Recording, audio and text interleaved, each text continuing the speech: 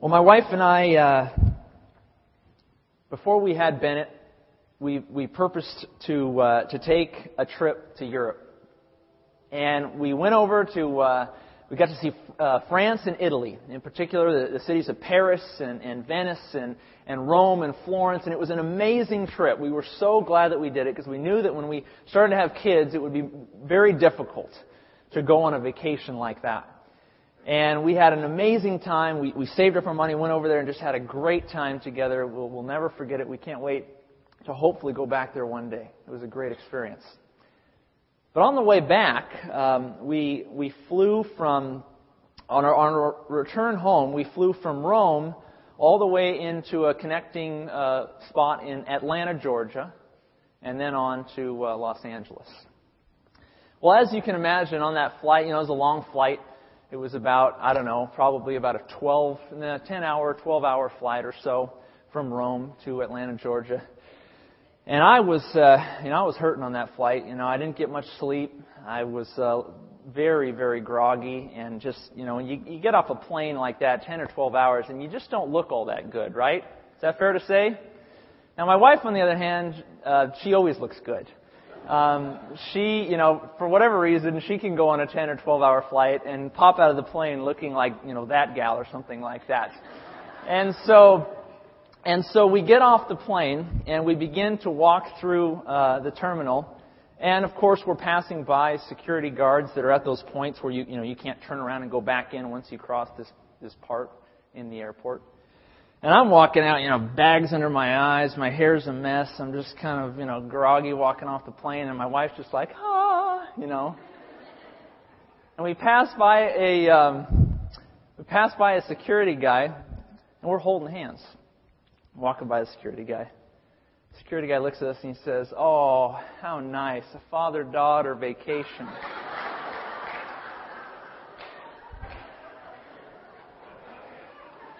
True story.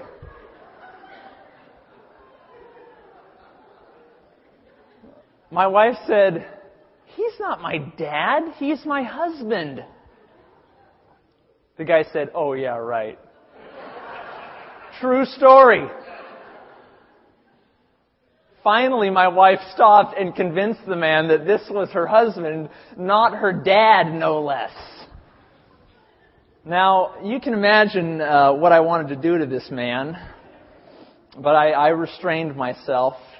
You see, I had been misidentified. I had been misidentified like you would not believe. And it hurt my feelings.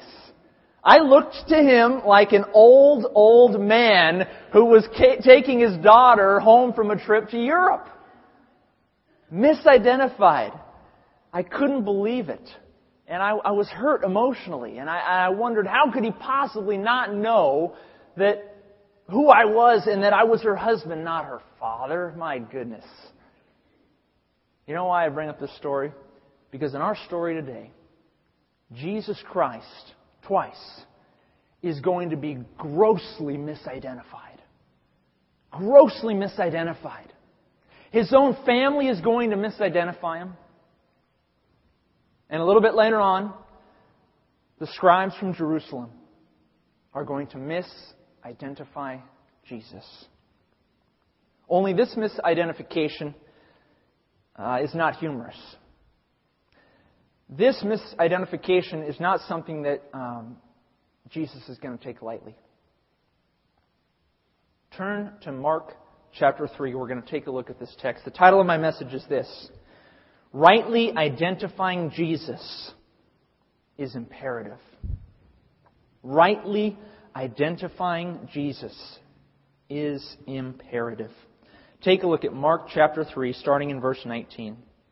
We're going to start in 19b, the second half of that verse.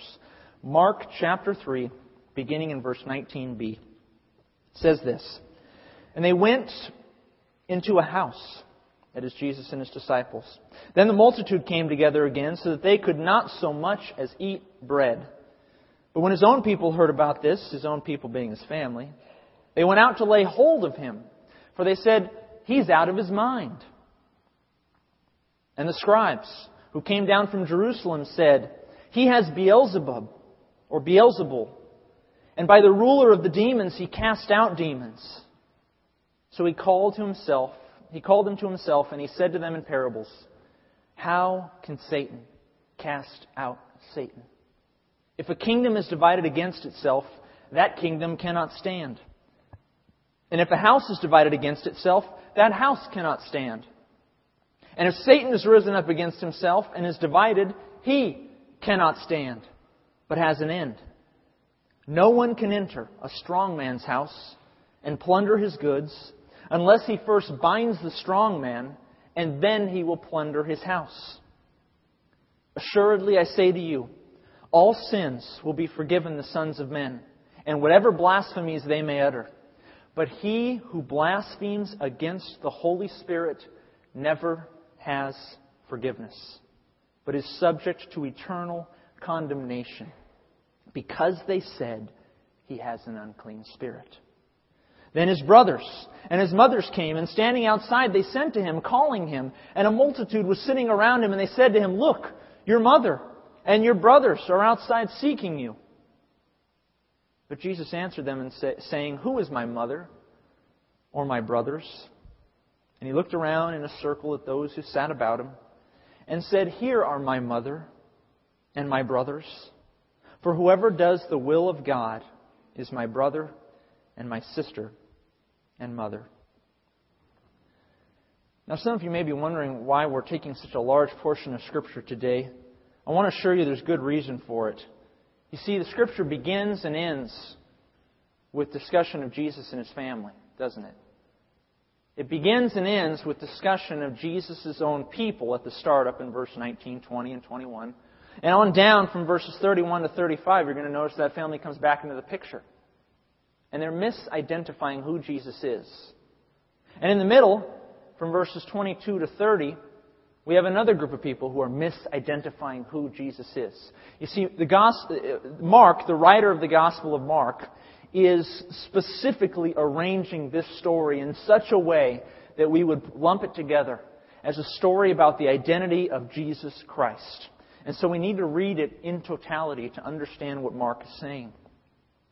Take a look again at verse 19 to 21. It says, and they went into a house. Now this is presumably Simon Peter's house.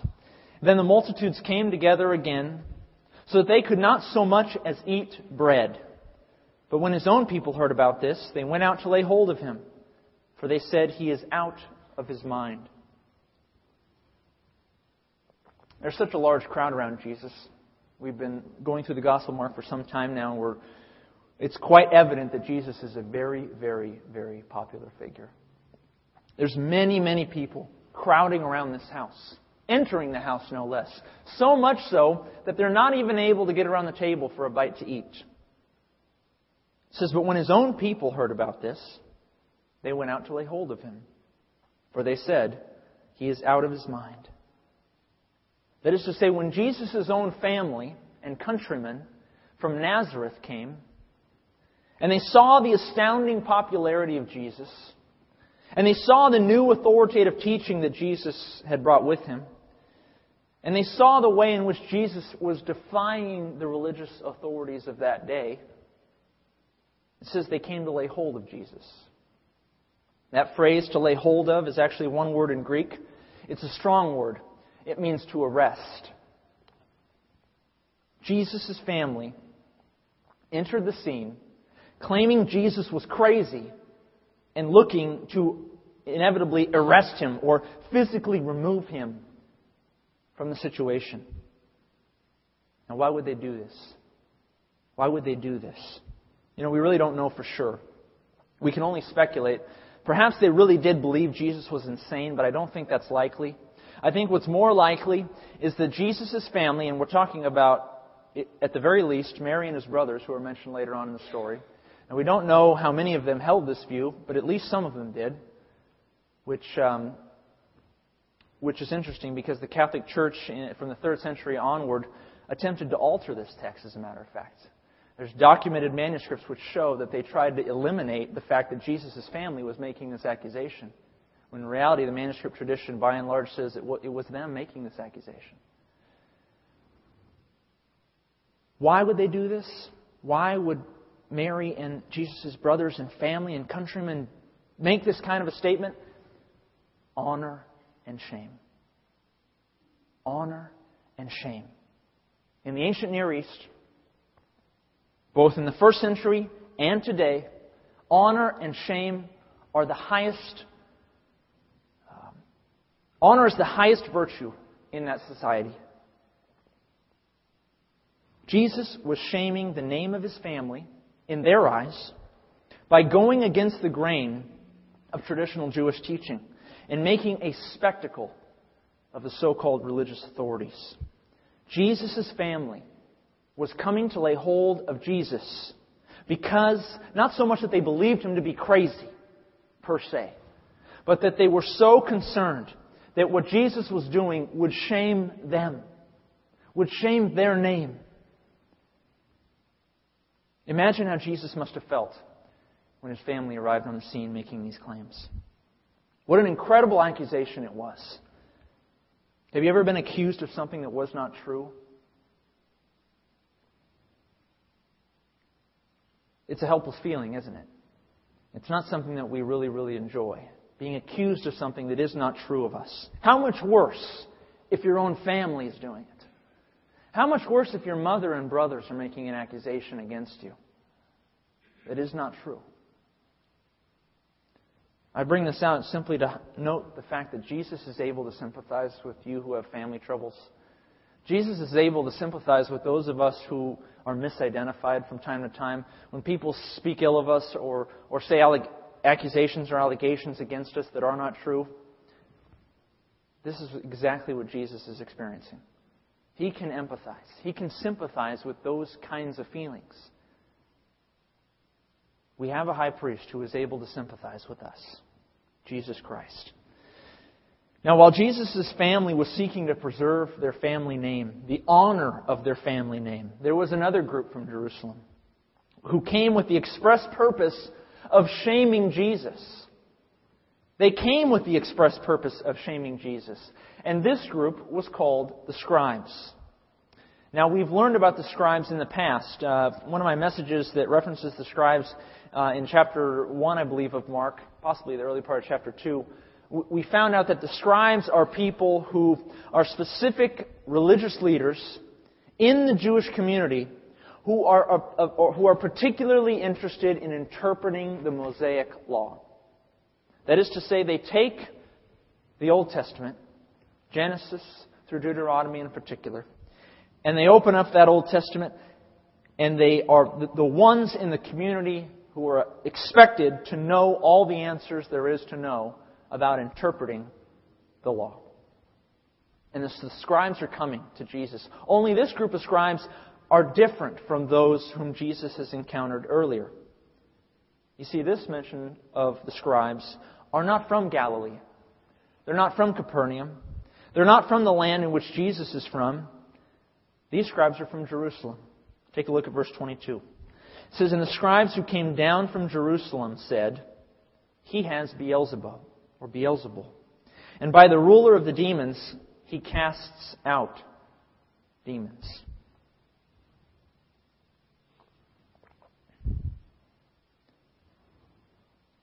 These scribes carry with them more authority than the scribes in Capernaum. These scribes are from Jerusalem, from the temple. And when they come into town, they're readily recognizable by the people in the community. And they walk into town, having known a little bit about Jesus, but perhaps not much. And upon being confronted with the person of Jesus Christ, upon seeing the crowds and the popularity with which Jesus is attracted, upon hearing a little bit of His authoritative teaching, these scribes turn to the crowd and say this: "He has Beelzebul." It's by the ruler of the demons that this man casts out demons.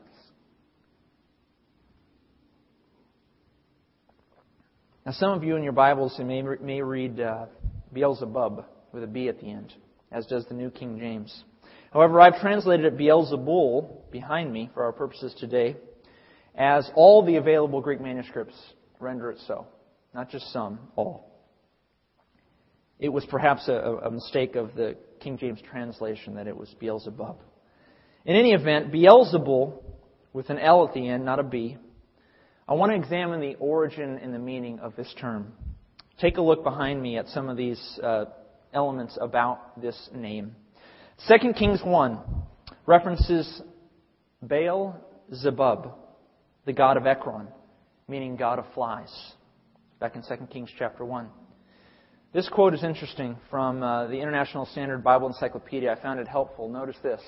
It is a well-known phenomenon in the history of religions that the gods of one nation become the devils of its neighbors and its enemies. Thus, point 3, it is likely that the Jews adopted the name of the god of Ekron to represent Satan. To represent Satan. Fourth and finally, it is likely that the Jews in ridicule changed Baal-zebub, the Ekronite god of flies, into Beelzebul, which means god of dung. That should be a little humorous to you, because that's what the Jews meant by it. They meant it to be ridicule. They meant it to be mockery. They meant it to make fun of the god of the Ekronites. And thus we have the term Beelzebul. The reason I note, returning to verse 22. Take a look at verse 22. Now, there are two slightly different things that they're saying about Jesus. And the distinction is important. There are two slightly different things they're saying about Jesus. The first is this. They're saying He has Beelzebul. That is to say, Jesus is possessed by Beelzebul, or Satan. Secondly, they're saying this, that it is by the ruler of the demons that Jesus is casting out demons. That is to say, Jesus is casting out demons by the power of Satan within Him. And those are two slightly different accusations. Altogether the same, but nevertheless, we're going to keep them separate for good reason today. And the reason we're going to keep them separate is this. Jesus deals with these accusations in reverse order. Jesus is going to respond. He's going to talk and argue against these accusations in reverse order. In other words, He's going to begin by attacking the idea that Satan within Him is giving Him power to cast out demons. And His response is going to be in verses 23 to 26. Then, in verse 27, He's going to respond to the first charge that He Himself is possessed by Beelzebul, or Satan. Now, it's relatively easy to understand these allegations being made by the scribes. But, friends, don't miss the gravity of these accusations. You know, we're looking at them kind of objectively. We're looking at them up on a screen and we're saying, okay, that's what they're saying about Jesus. Don't miss the gravity. They're saying that Jesus is demon-possessed. They're saying that He's possessed by the spirit of Satan himself. They are saying that the exorcisms that Jesus is performing, every time He goes up to a person and commands the demon in that person to leave that person, they're saying that Jesus is doing that by the power of Satan within Him. Don't miss the gravity of those accusations. Jesus is not going to take those accusations lightly. It is perhaps one of the most grievous accusations you can make against Jesus Christ, against the Holy Spirit within Him. Take a look at verses 23 to 26. In verses 23 to 26, you're going to notice in yellow behind me, this is Jesus' answer to the second accusation in green. Okay? In green, we see the phrase, by the ruler of the demons, He casts out demons. Jesus is now responding to this accusation. Take a look at verse 23 to 26. So He called them to Himself, and He said to them in parables, how can Satan cast out Satan? If a kingdom is divided against itself, that kingdom cannot stand. And if a house is divided against itself, that house cannot stand. And if Satan has risen up against himself and is divided, he cannot stand, but has an end. Verse 23 serves as Jesus' introductory defense. Think of Jesus like a lawyer here right now. He's making an opening remark, if you will. to the court. And in this opening remark, he asks a rhetorical question. He says, how can Satan cast out Satan? Or how can Satan cast out what is Satan's? Jesus clearly expects no answer to this question. The answer Jesus is looking for, he's expecting a negative answer to this question. The answer he's looking for is, he can't. Satan cannot cast out Satan. Verses 24 to 25 serve as the evidence for this opening remark. Verses 24 to 25 serve as the evidence or the body of support for Jesus' opening remark. And he says this. He offers two very brief parables. He says, if a kingdom is divided against itself, that kingdom cannot stand. And if a house is divided against itself, that house cannot stand. Whether it's a nation or a family, whether it's a nation or a family, whenever that nation or family is divided against itself, that nation or family is incapable of standing or holding together. Instead, that nation or that family that is divided amongst themselves will begin to deteriorate or crumble. They will not be able to stand. Eventually, they will cease to be a nation or a family altogether for the sake of their disunity amongst themselves. That is Jesus' evidence. And here is his conclusion. Take a look at verse 26. Verse 26, he says this. It says, and if Satan is risen up against himself and is divided, he cannot stand, but has an end. Just like nations cannot stand if they're divided against themselves. Just like families, households cannot stand if they're divided against themselves, but will crumble and deteriorate every single time there is disunity. So also Satan will crumble and deteriorate if he rises up against himself, if he divides himself. The words risen up against himself are clearly in reference to the exorcisms that Jesus has been performing. The people are saying that Jesus is making those demons leave the people because Satan's within him. And Jesus is saying, no. If Satan rises up against himself, that is to say, if Satan is confronted with someone who's demon-possessed and casts out that demon from the one who is possessed, then he has risen up against himself. In effect, Jesus says, if I cast out demons by the power of Satan, then Satan is casting out those of his own dominion. And if Satan is casting out those of his own dominion, then Satan's dominion cannot stand, but has an end. Now, none of the Jews of Jesus' day, not least the scribes, were willing to concede that Satan and his forces were self-destructing. Thus, Jesus' argument was exceedingly difficult for them to dispute. Exceedingly difficult to dispute. Clearly, Satan is not interested in the business of healing. Let me say that again. Clearly, Satan is not interested in the business of healing. Satan is not interested in the business of taking affliction away from a man or a woman. Satan is not in the business of casting out demons from his captives. In fact, he's in the absolute opposite business. He's in the business of affliction. He's in the business of possession. He's in the business of capturing people by the power of darkness and blinding them from the truth, from the light, from the life. Jesus' argument is very, very difficult to overcome.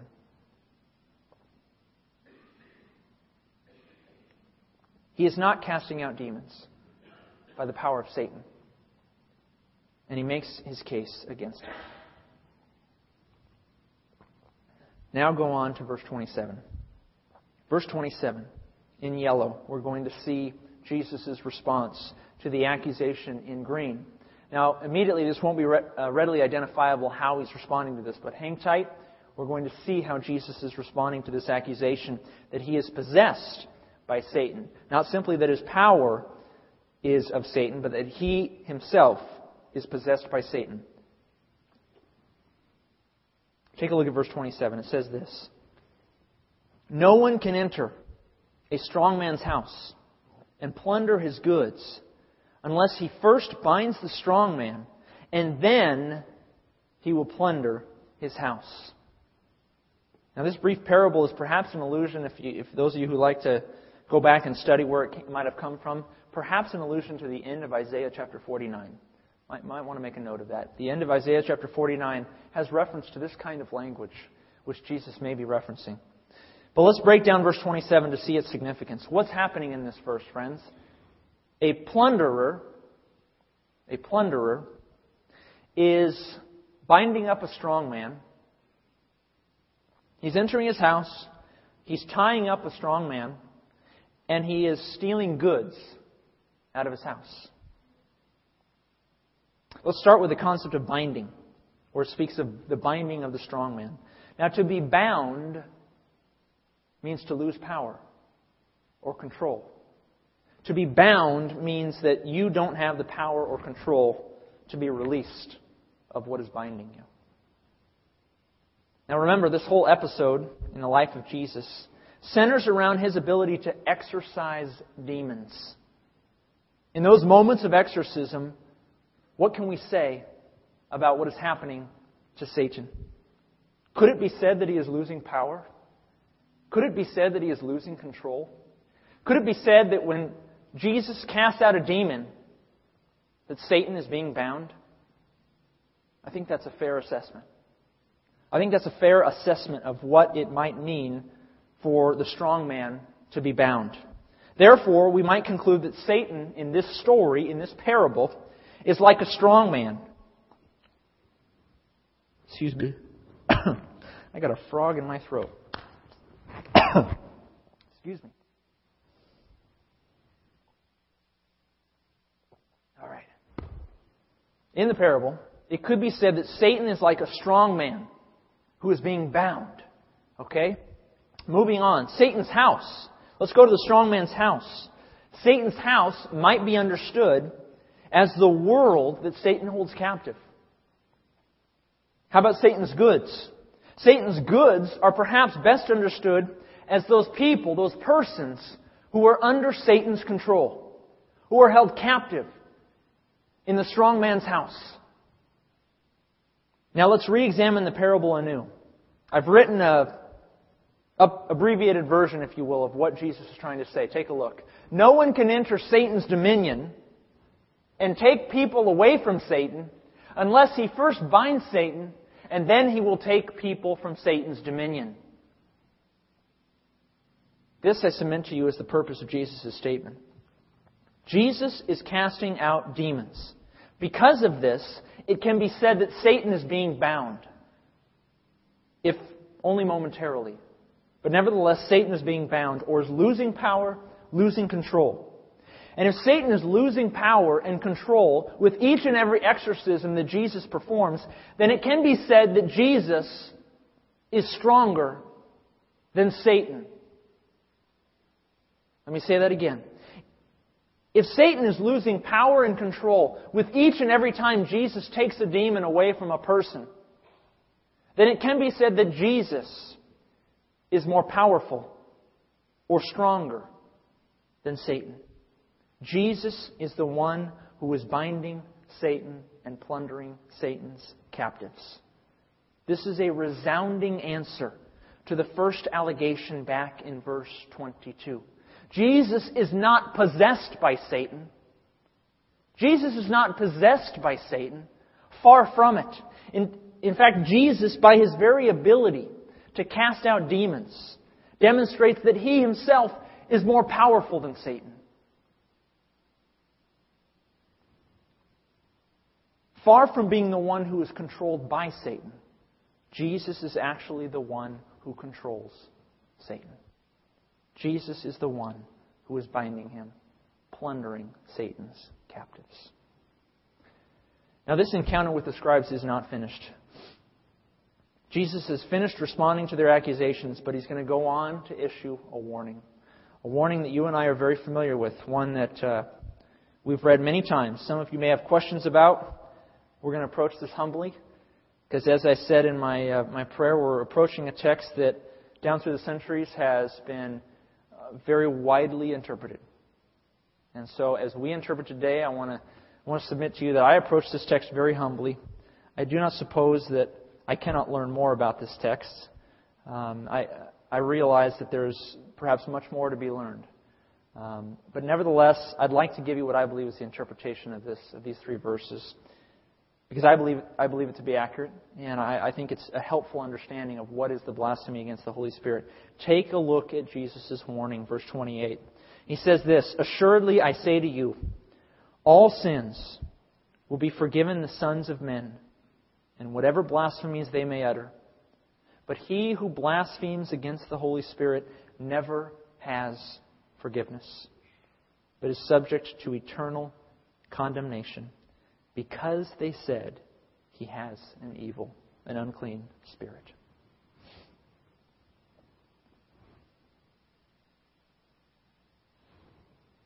What is this sin? Keep in mind, Jesus is responding to the allegations of the scribes against him. They're saying he has Beelzebul. They're saying he casts out demons by the power of Beelzebul. Therefore, what does it mean to blaspheme against the Holy Spirit? This is the question we're going to be answering. What does it mean to blaspheme against the Holy Spirit? Based on verses 28 and 29, and based on the context of what Jesus has just come out of, the situation, the allegations that he's just received, it seems that blasphemy of the Holy Spirit encompasses this. 1, someone must have knowledge of a miracle of God. And quite possibly, for those who believe that this is a sin that can only be committed in the first century, which some do, I tend to lean toward, but I'm not sure. For some, they say you must have knowledge of a particular miracle of Jesus. Not that you need to witness it personally, because it's not necessarily so that the scribes in Jerusalem witnessed Jesus' exorcisms. It says that they came and approached him and started speaking about him. It does not suggest that they saw these miracles or these exorcisms. But nevertheless, they had knowledge of them. Secondly, one who commits blasphemy against the Holy Spirit rejects the divine origin of that miracle and instead embraces a satanic origin. Embraces, not embrace. Instead embraces a satanic origin. In other words, they know of a miracle of God or of Jesus in particular, and they look upon that miracle, or they consider that miracle, and they say that rather than a divine origin, rather than saying this is from the Spirit of God, they say that this is satanic. This work of God is satanic. It's not a work of God, it's a work of Satan.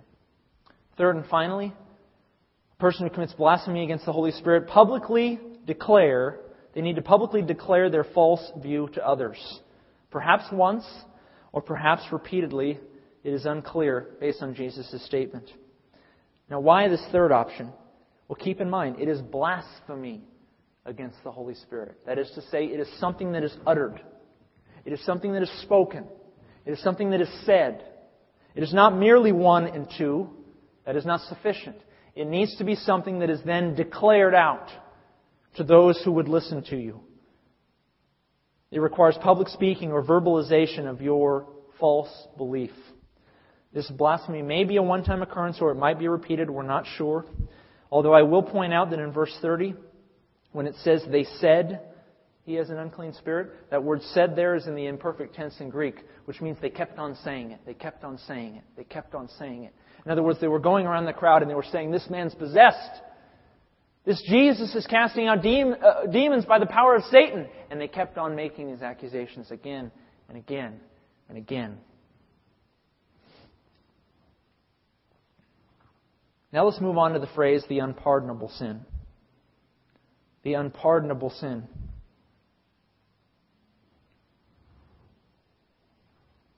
Interestingly enough, while that phrase has become the common way of speaking about this passage of Scripture, this phrase does not occur in this passage of Scripture, does it? Nor does it occur anywhere else in the Bible.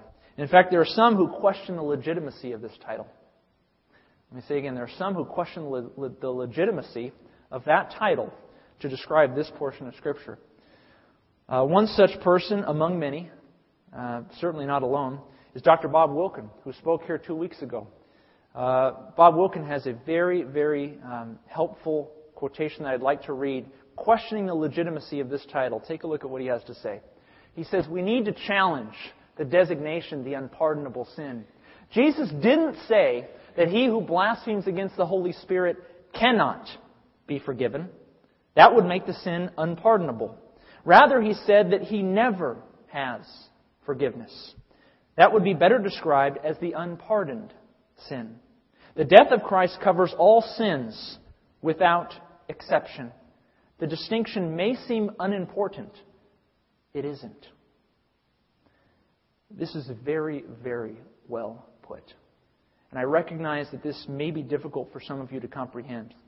But there is a tremendous distinction between saying something cannot be forgiven and something will not ever be forgiven. Let me say that again. There is a distinction between saying something cannot be forgiven and someone never has forgiveness. What's the point? Wilkin is suggesting that the reason this sin leads to eternal condemnation is not because it cannot be forgiven. For Jesus' blood covers all sin. Jesus' blood is sufficient. Jesus' blood is infinitely able to cover the sin of the world. The reason this sin leads to eternal condemnation is not because it cannot be forgiven. The reason this sin leads to eternal condemnation is because the one who commits it will never seek to be forgiven, and thus never has forgiveness. Let me say that last part again. The reason this sin leads to eternal condemnation is because the one who commits it will never seek forgiveness, and thus never has forgiveness. Turn back to verse 28 behind me. You'll see the verse again. Look at it again, perhaps for the first time.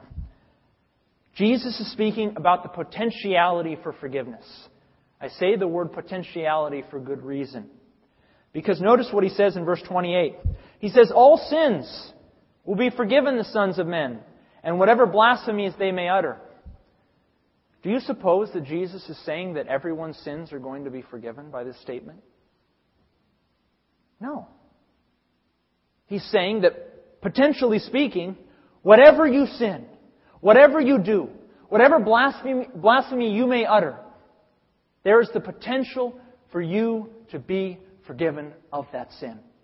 Jesus is not declaring that all people are forgiven of their sin. He's declaring that there is the potential for the person to be forgiven for any and all sins that they may commit. Potentiality.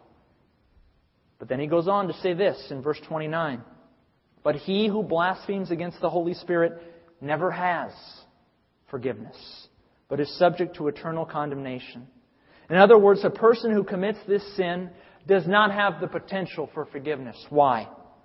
Why? Because the very nature of this sin is so grievous.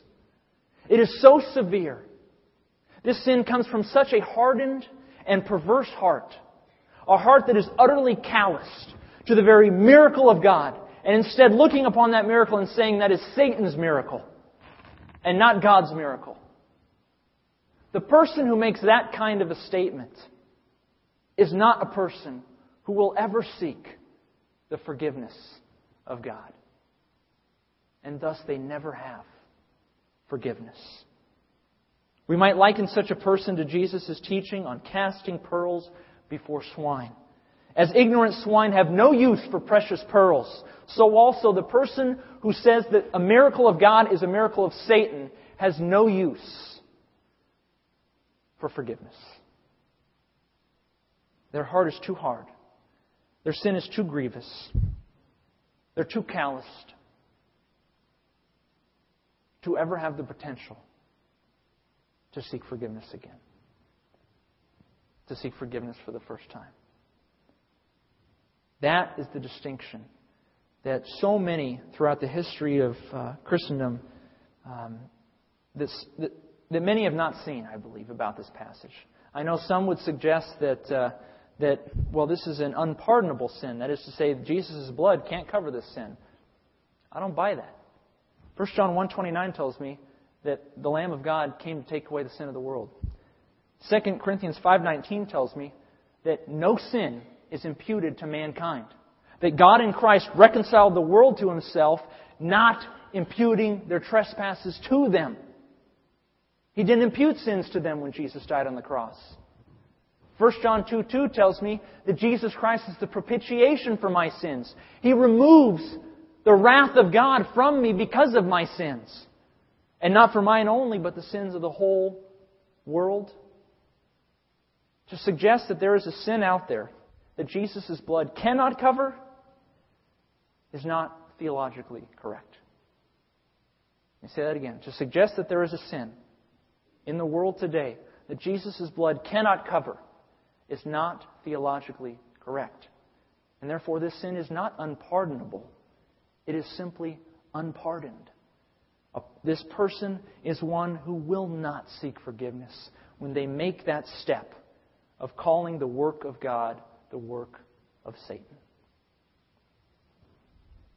Can a Christian commit this sin? I know it's a question many of you ask, and a word, no. No, a Christian cannot commit this sin. Take a look at what Jesus says in John 5:24. He says, "Most assuredly I say to you, he who hears my word and believes in Him who sent me has everlasting life and shall not come into judgment." That is to say, shall not come into any kind of condemnation, but is passed from death into life. Notice clearly, verse 29 of Mark 3 says, the person who commits this sin will be subject to eternal condemnation. John 5:24 tells me that no one who believes in Christ will be subject to eternal condemnation.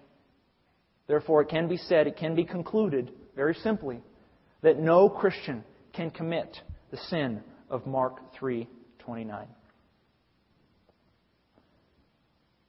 Now we come full circle. Let's finish out verses 31 to 35. And notice how it still brings conclusion to the story that we've been reading today. Mark continues in verse 31. He says, "Then his brothers and his mother came, and standing outside they sent to Jesus, calling Him, and a multitude was sitting around Him. And they said to Him, 'Look, your mother and your brothers are outside seeking you.' But He answered them, saying, 'Who is my mother or my brothers?' And He looked around in a circle at those who sat about Him, and He said, 'Here are my mother and my brothers. For whoever does the will of God is my brother and my sister and my mother.'"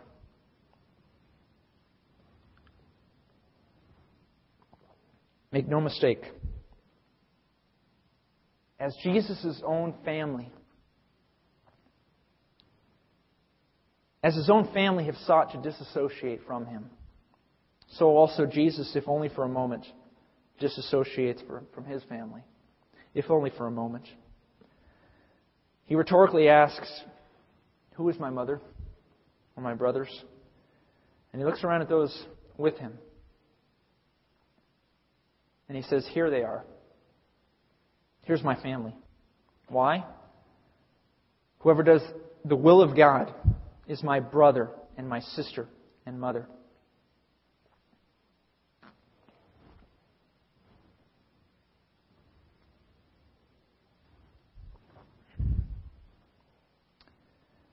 This is also a very misinterpreted statement. We come across statements like verse 35 and we say, well, what does He mean there? Whoever does the will of God is my brother and my sister and my mother. What does that phrase mean? I was very impressed with what one commentator had to say about this. I've been reading his commentary through Mark. This man has an excellent take on the Gospel of Mark. His name is R.T. France. And his quote, I'm going to give it to you in two parts. Take a look at the first part. It says this. In respect to verse 35, he says, "This is a very broad expression. It would express well the aim of most religious people, including especially the Pharisees, the scribes, and Jesus' family." In other words, France is saying, look, whoever does the will of God is my family. Okay, that statement that Jesus is making. Would that not describe the Pharisees? I mean, are they not people seeking to do the will of God? Would that not describe the scribes? People who daily are looking at the Torah, seeking to do the will of God? Would that not describe Jesus' own family? very pious and religious Jews, people who were trying to not incur the shame of the family because Jesus was teaching against the grain of traditional Judaism. All these people behind me are seeking to do the will of God day by day. I submit to you, as does R.T. France. He says we've got to look for another reason here. We've got to look for another answer. What does Jesus mean by this phrase? Surely He does not simply mean follow the moral law of God. For that could perhaps be said of those three groups behind me. But R.T. France continues and he says this: in the context of the story so far in Mark, it must surely relate to Jesus' proclamation of the coming of the kingdom of God. It is that kingdom call which both scribes and family have in their different ways rejected, and in so doing have put themselves outside the will of God. Well said. Well said. It is so easy to read statements like verse 35 and conclude that it means that Jesus is looking for obedience from the Pharisees, from the scribes, from His family. Obedience to God's moral law, as if they're not already attempting to do that. France is making the point that, hey, the Pharisees are obedient people. The scribes are obedient people. Jesus' family are obedient people. They're attempting to follow the Torah day by day. Surely Jesus is thinking in different terms when He says, whoever does the will of God is my family. I think it's best expressed in the words of Jesus Himself. Take a look at John 6:40. This is what Jesus says about the will of the Father. He says, and this is the will of Him who sent me, that everyone who sees the Son and believes in Him may have everlasting life. And I will raise him up at the last day. What a statement. Jesus Himself says this is the will of the Father. And this, John 6:40, is precisely the will of God that the Pharisees and the scribes, and at this point in time, it could be said that some of Jesus' own family were not embracing. They were not responding to Jesus' call to believe in the gospel that He had brought with Him, to believe that He was the Christ, the Son of God, and that by believing in Him they might have life, might be entered into God's kingdom, might become a part of God's own family. That is the will of God in Mark 3:35. That is the will of God in John 6:40. That, I submit to you, is the will of God in Matthew 7, where Jesus says to me, so many will say, Lord, Lord, we did all these things in Your name. And Jesus turns to them and says, I never knew you. And He goes on to talk about how, but only those who do the will of God will be the ones known to Jesus Christ on the day of judgment. Could it be that the will of God in Matthew 7 is to believe in Jesus Christ? I think it could be. I think it could be. I believe it to be the truth. You see, friends, that we began this message of an illustration about identity. We're ending it on a topic of identity. Rightly identifying Jesus is imperative. It is imperative. Identifying Jesus correctly is doing the will of God. Recognizing that Jesus is the Christ, the Son of God, the Savior of the world. You do that, and you're doing the will of God. And in so doing, you become a part of God's family. I know many who mock the idea that faith is nothing more than rightly believing in the person and promise of Jesus Christ. They say, well, that's just too intellectual. I say that to rightly identify Jesus, to believe that Jesus is the only way to life with God is not a small thing. The person who believes that Jesus is the only way to God is saying quite a few things. They're saying, one, there is only one way to God, and it is through Jesus Christ. They're saying, two, Christianity is the only true religion, and all other religions are false. They're saying, three, the only God there is the triune God, the God of the Bible. Rightly identifying Jesus, friends, is no small matter. It's no small matter. It's the very essence of what it means to believe in Jesus Christ. Identify Jesus in this life, and He will recognize you in the next. Let's take a look at application as we conclude. What are some ways in which we can understand how to apply this message here today? First, don't forget this. Jesus' own family wished to distance themselves from Him. Jesus can sympathize with those of us who encounter family troubles. I reference Hebrews 4:15 and 16, which demonstrate that Jesus is able to sympathize. He was tempted in all manners. He was tested in all ways. His own family said, "You're nuts," at one point in His life. Later on, they changed their tune. His half-brother James went on to write the Epistle of James. So this was not something they maintained, but nevertheless, Jesus understood what it meant to be misunderstood by your own family. 2, commit to memory the definition of the blasphemy against the Holy Spirit. This sin is unpardoned because the one committing it will not seek forgiveness. It is not unpardonable since Jesus' blood covers all sin. Be assured that no Christian can commit this sin. 3rd and finally, doing the will of God in Mark 3:35 is rightly identifying Jesus. Believe in Jesus and you will become a part of God's family forever. Rightly identifying Jesus is not a small matter, friends. That is precisely what the people surrounding Jesus were doing. And that is why He pointed at them and said, "These are my mother and my brothers and my sisters," because they know who I am. Rightly identify Jesus, and He will identify you in the kingdom to come. Let's pray. Heavenly Father, we thank You for this time of study.